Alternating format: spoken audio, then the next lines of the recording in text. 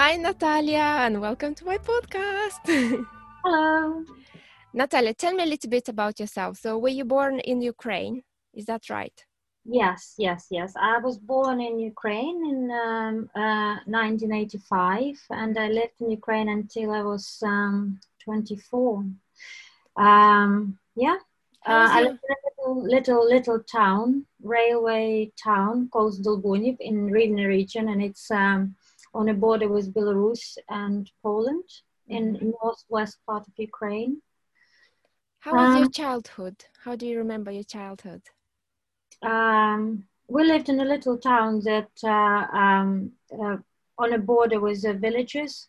So I remember since I was, I don't know, very little child, going out and exploring rivers and forests and little valleys nearby. And I had a great childhood, yeah. I've been mushrooming, and I still love mushrooming since I was a little child. And now another one of my passions is actually foraging in forests. And I never thought that that would be something very different, because where I'm from, it's very natural way of living.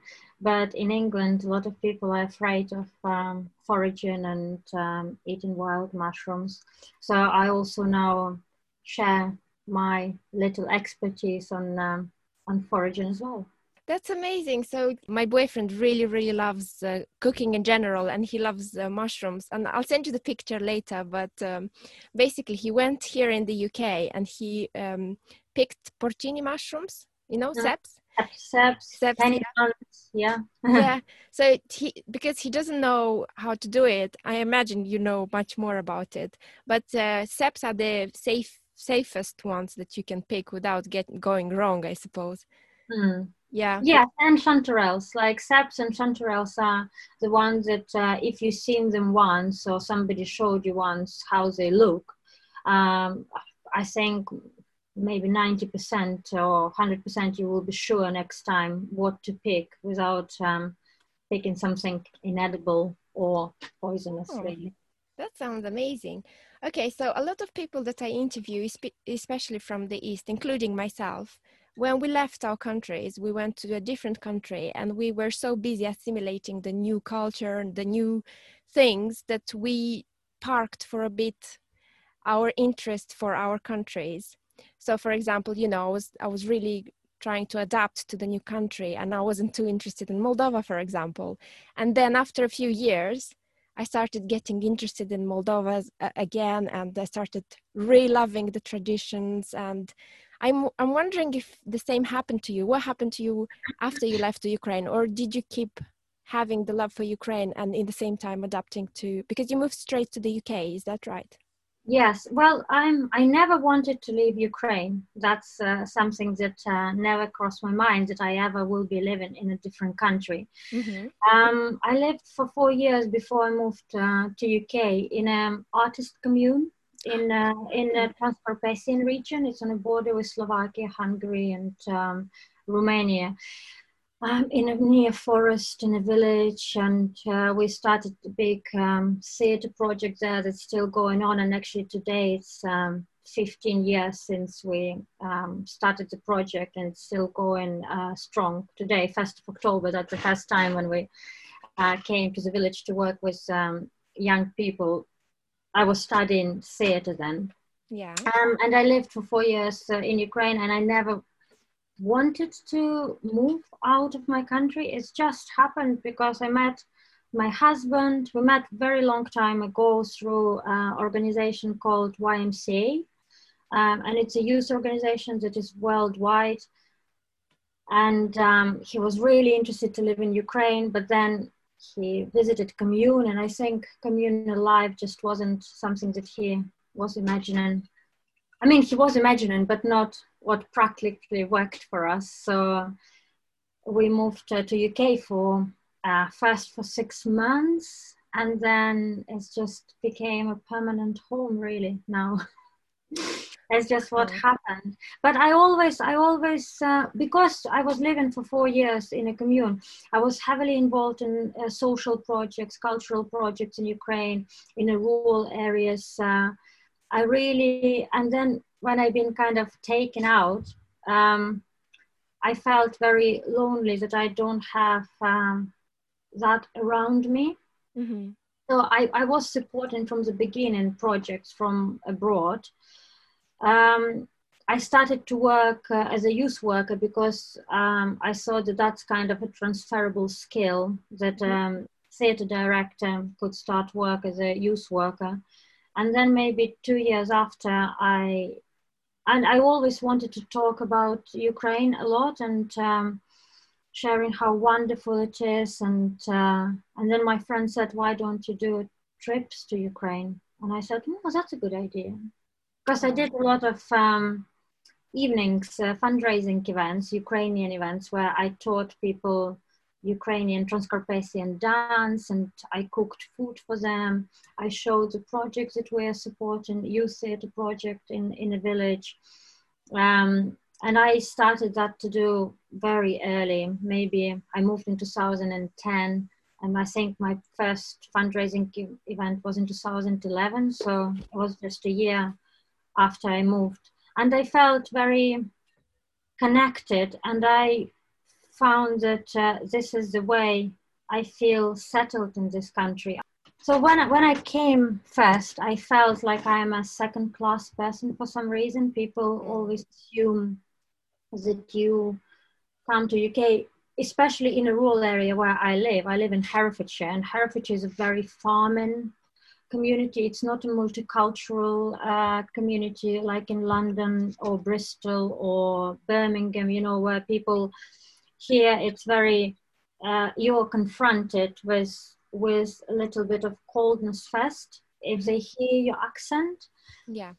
And I don't know if you experience the same, but when I moved, I was pregnant. So when I moved to Herefordshire, I just gave birth, and I lived in a family where there is only my husband that goes to work, and then I don't have anyone else around me. So whenever I've gone outside, I always felt like people trying to talk loudly to me because they think that I would understand them better.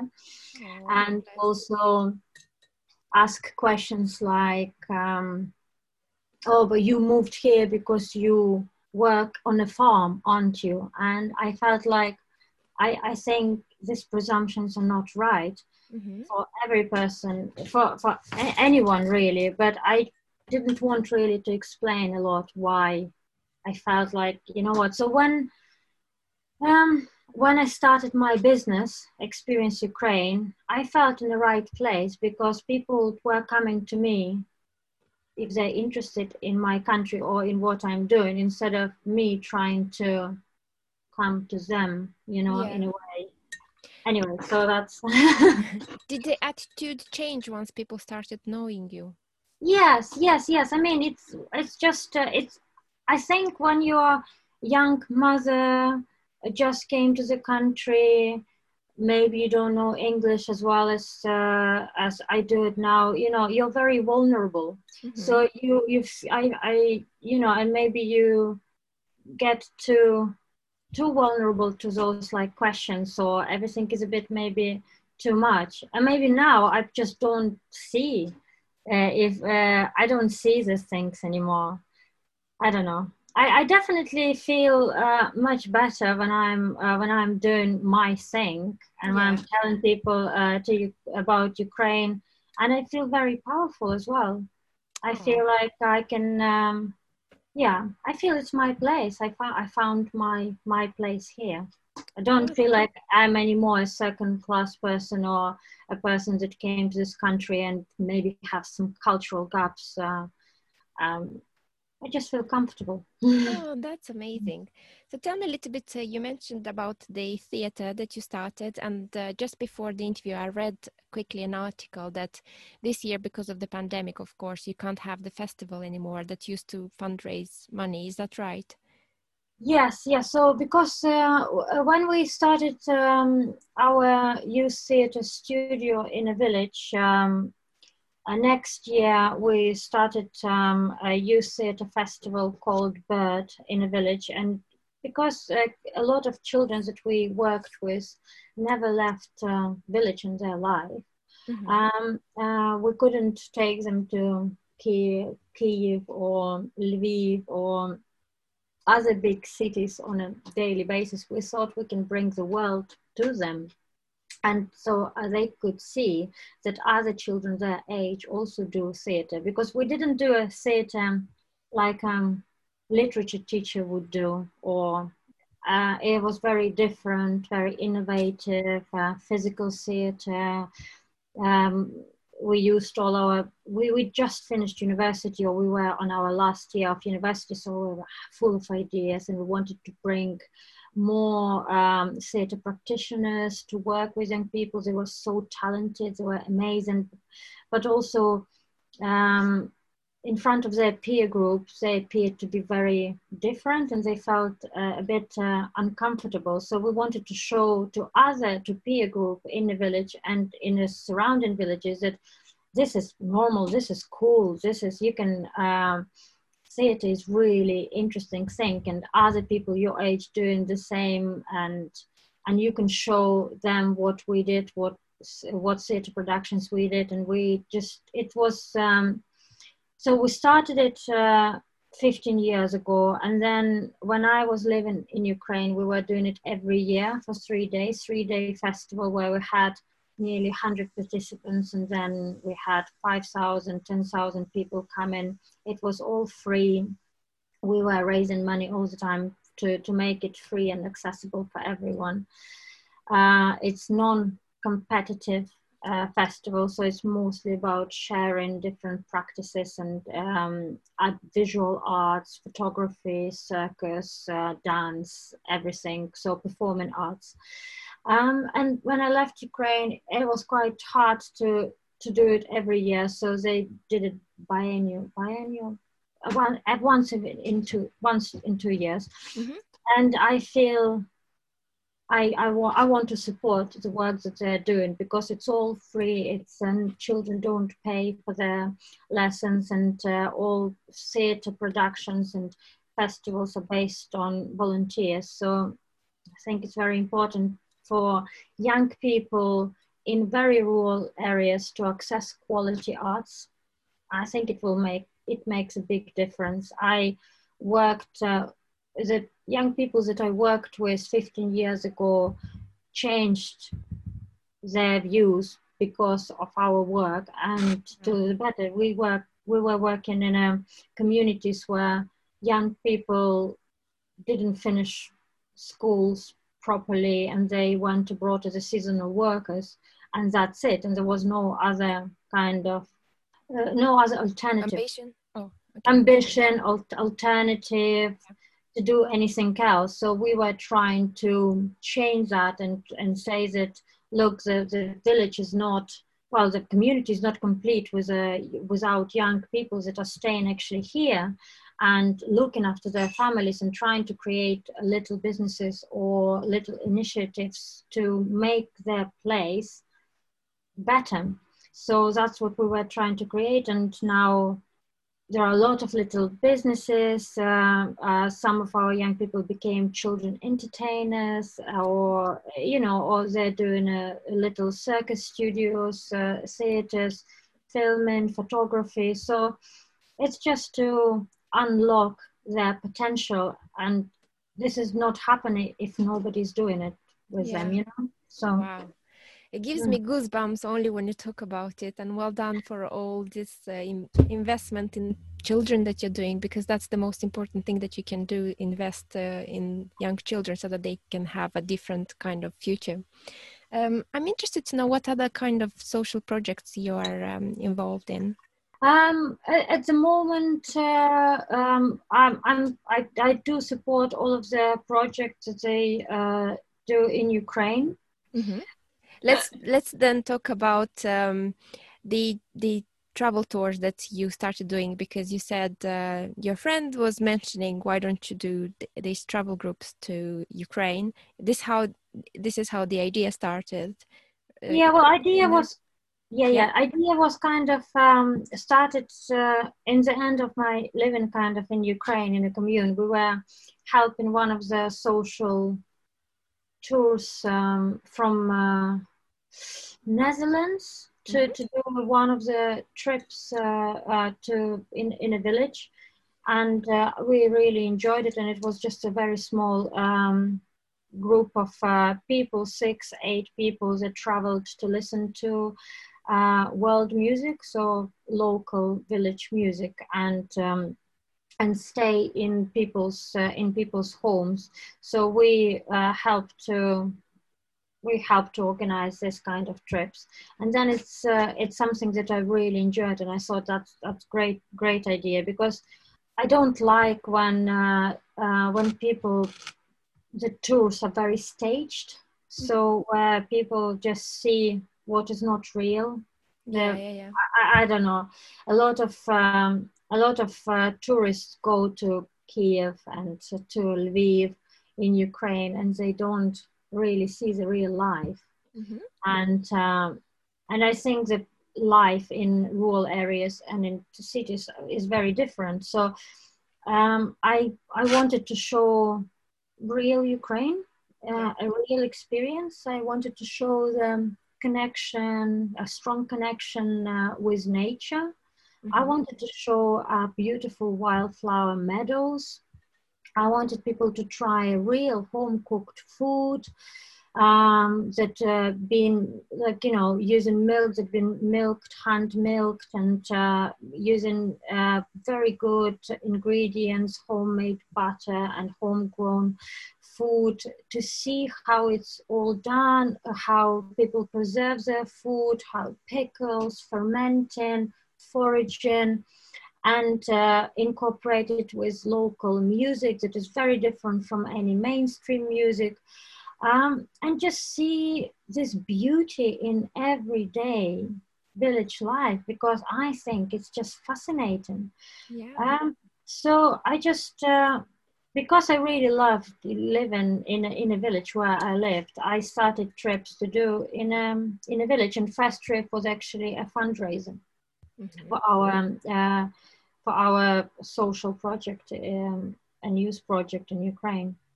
That we did in 2012, and we had a very small group of 6 people.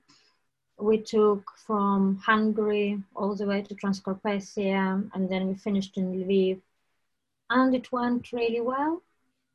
We showed shepherds in the mountains. We made cheese with them. We learned how to dance. We went out on a narrow gauge railway. We went to the markets. We ate amazing food. We drank amazing horilka, palenka, vodka, and I really love that format of tourism, where we lived with people in the village in their homes.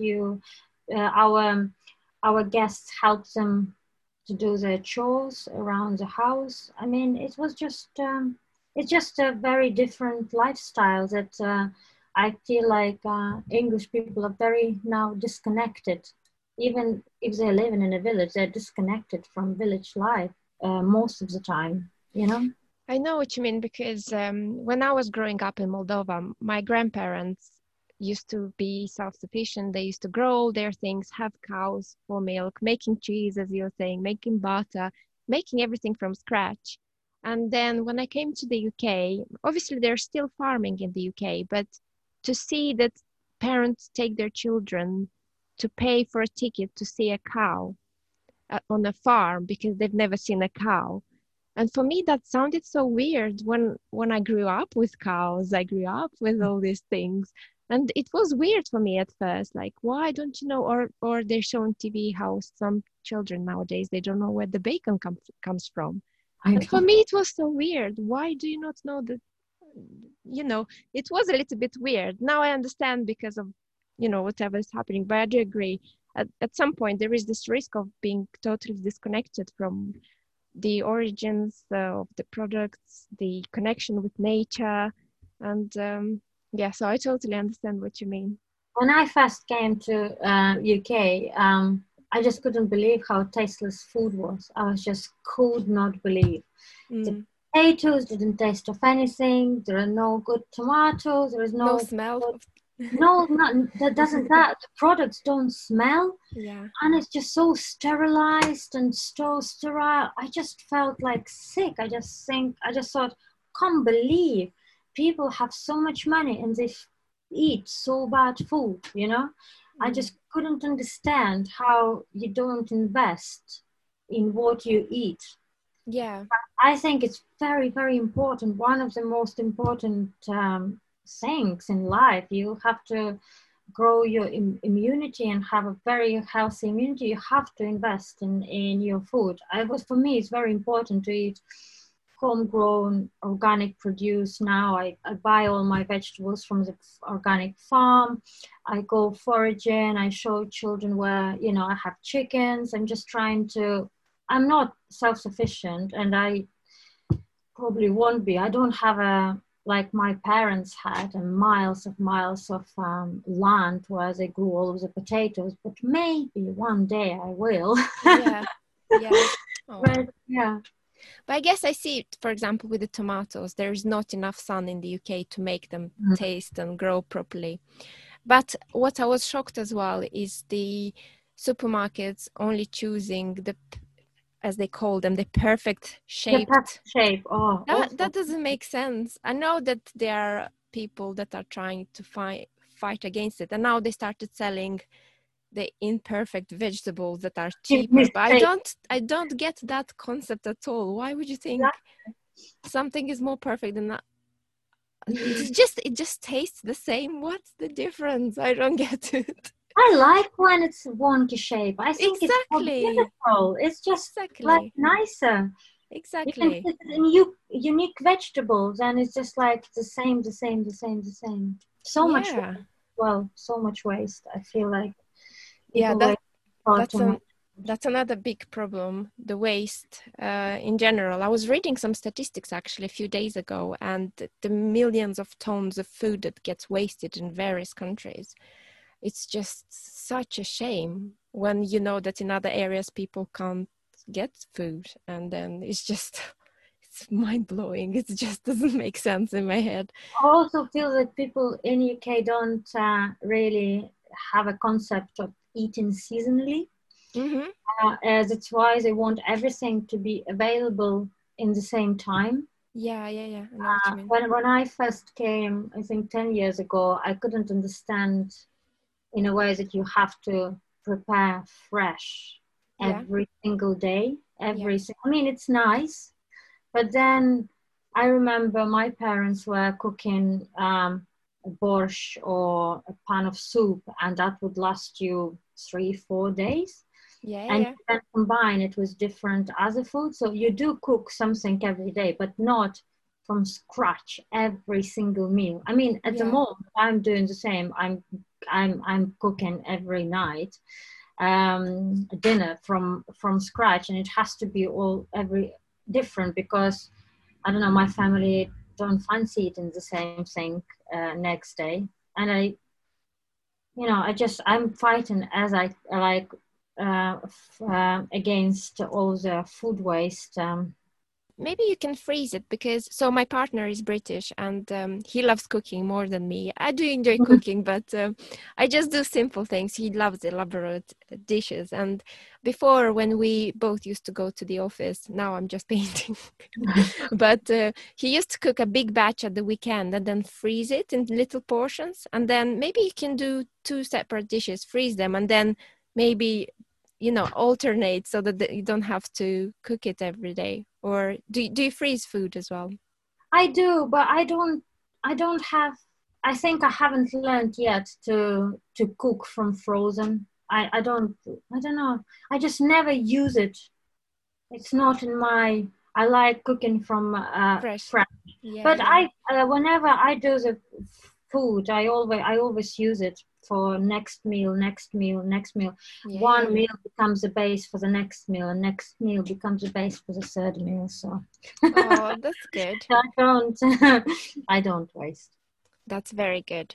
I think that So from watching cooking shows with Mark, because he really loves watching them, and I'm just like, oh, getting more interested in it. I see that some chefs really do their menu depending on the seasonal vegetables, and I think they started showing a great example of being not doing a menu and then buying products, but the opposite, going and seeing what's fresh, what's in season, and then having these ingredients. This is what I'm going to put on the menu in a restaurant. I think this is the best way to do it at home and to do it in restaurants. You just see what's available first, and then you decide what to cook. Is that what you do as well? Yes.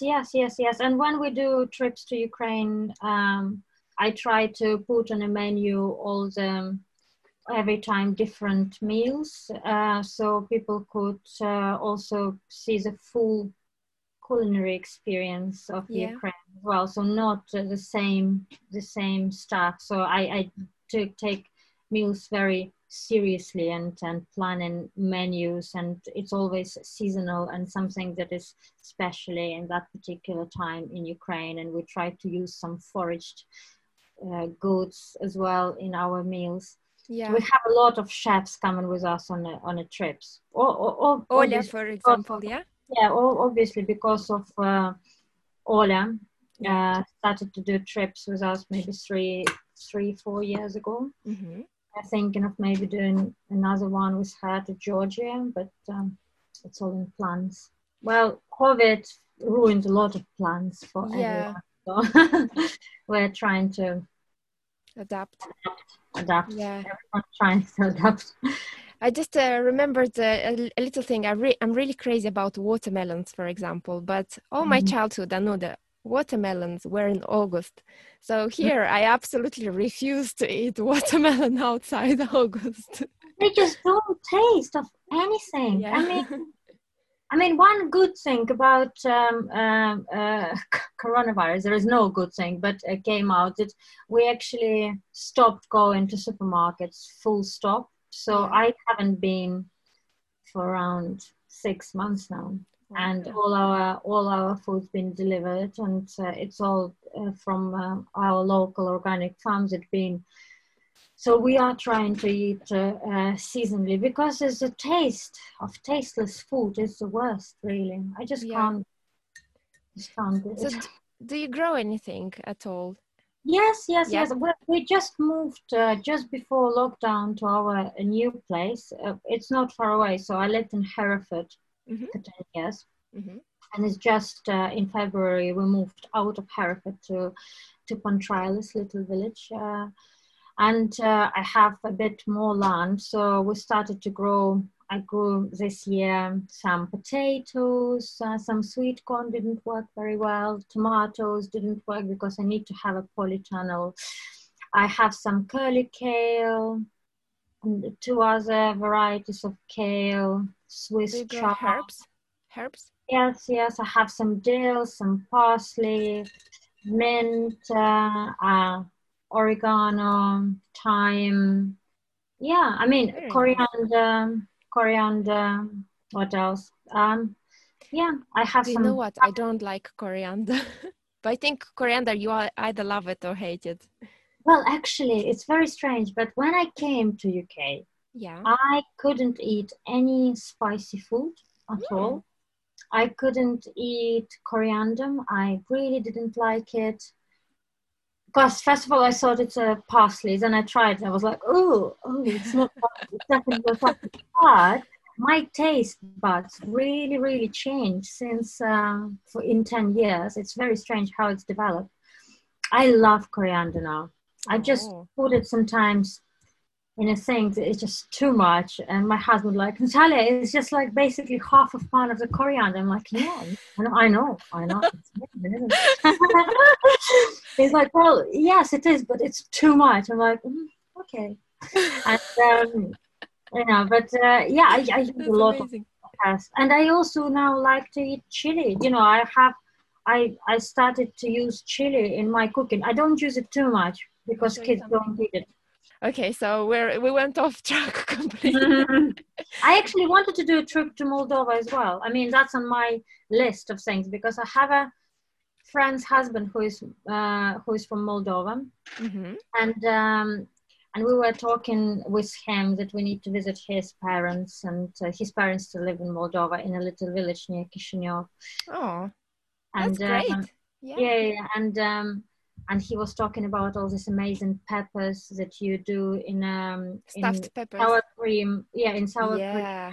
and Yeah. they char grilled or something, and then you put them and slow cook them.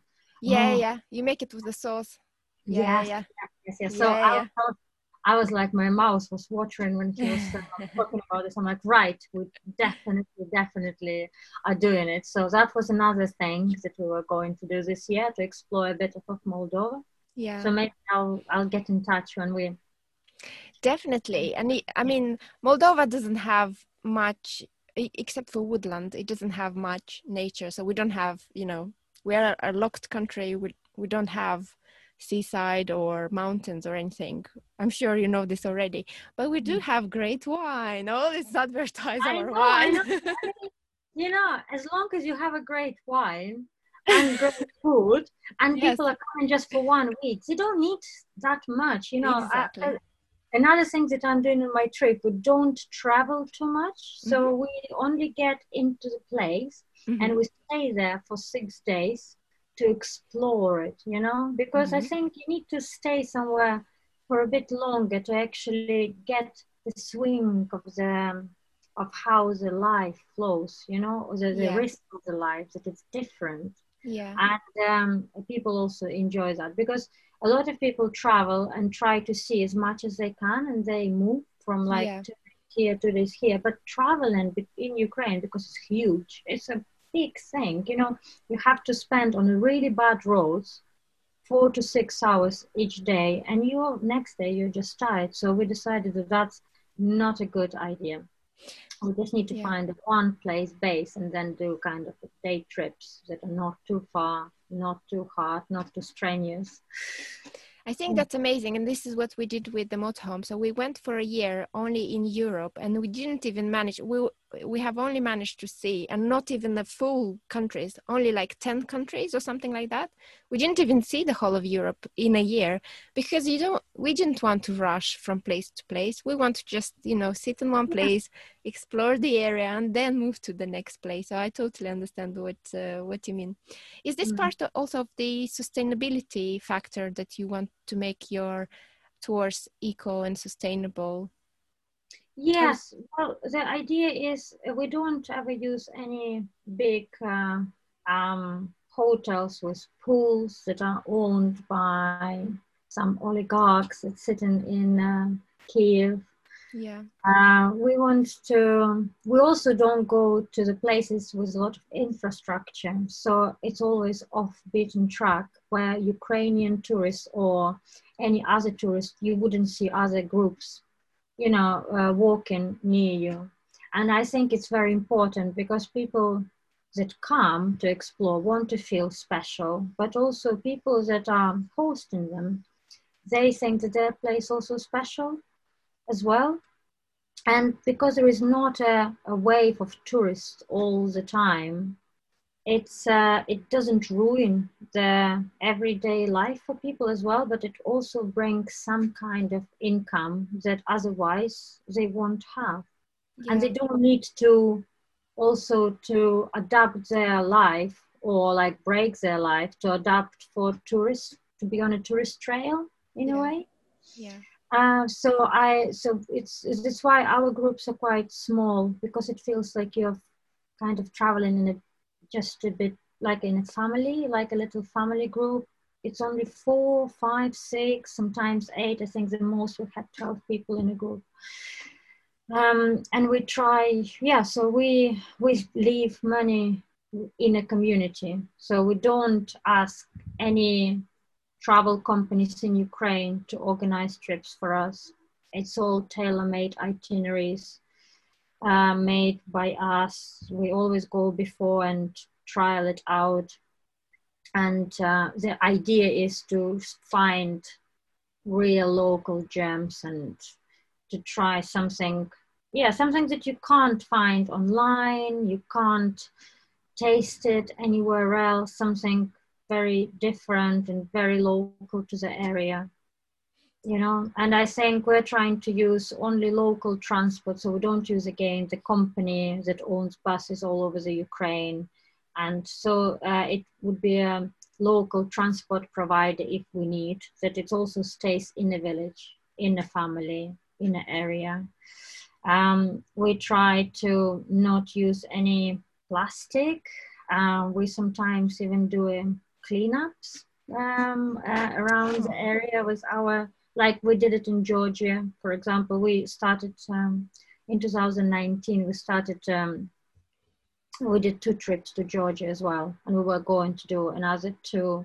And it's kind of the same pattern. We are starting in a city, and then we straight away go either by train, because train is lovely thing to do.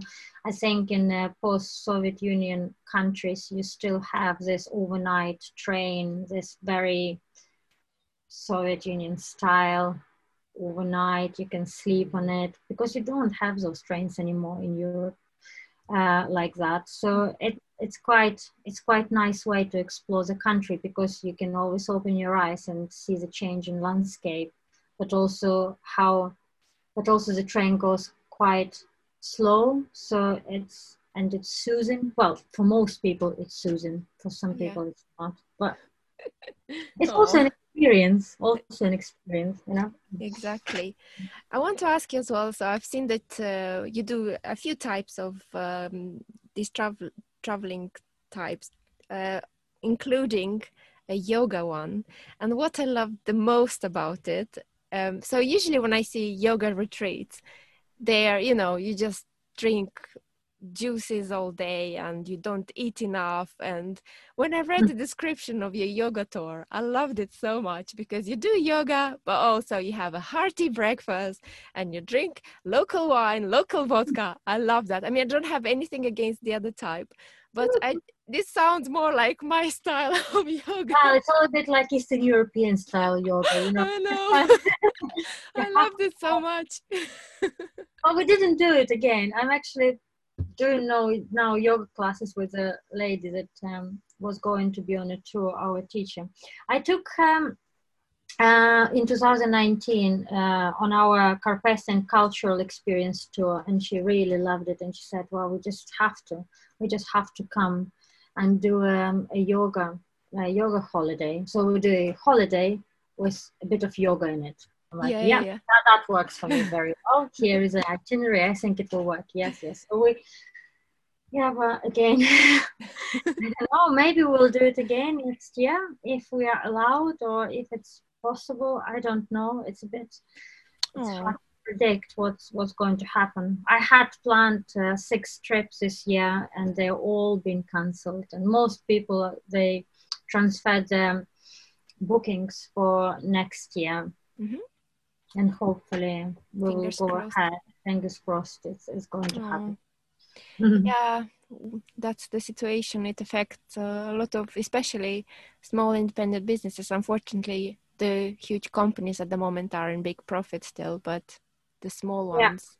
The small are just finishing. Every day I see people saying, I'm sorry, we can't continue anymore, and they're stopping. It's heartbreaking. Yeah. It's heartbreaking, really, what's happening. I hope we'll have better guidance from the government, because I don't know. I can't see another lockdown happening, really. Mm-hmm. And I just want us to do my work, really. I just feel I need to go back. Oh. So with every tour, you go personally with every tour as well, yeah? Normally, not now, obviously. But not now. Yeah. Well, that's why I don't do a lot of them. Yeah.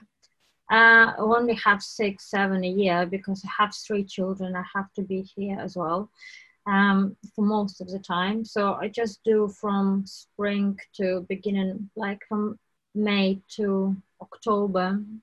And I try to do 6, 7 a year. Mm-hmm. That's the idea. And who are your customers? Are they usually from the UK? Are they, I don't know, because me, for example, I haven't explored Ukraine, so and I haven't explored Moldova enough. So I imagine, even if I'm Eastern European, I would be interested in that.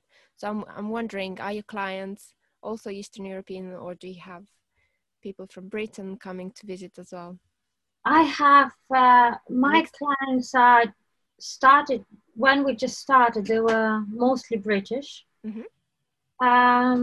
Now we have customers from USA, Canada, Hong Kong, Austria, Germany, well, Australia. Oh, amazing. So all over the world. Some people have a connection to Ukraine. Some people have ancestors that were Ukrainian and they want to come and explore the country. Some people don't have any connection, never been to Ukraine, and just want something different to explore. Yeah.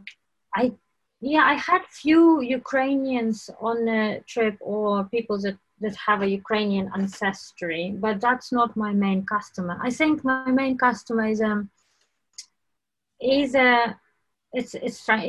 a professional working in a city and interested in Eastern Europe anyway, and want to see and explore really deeply.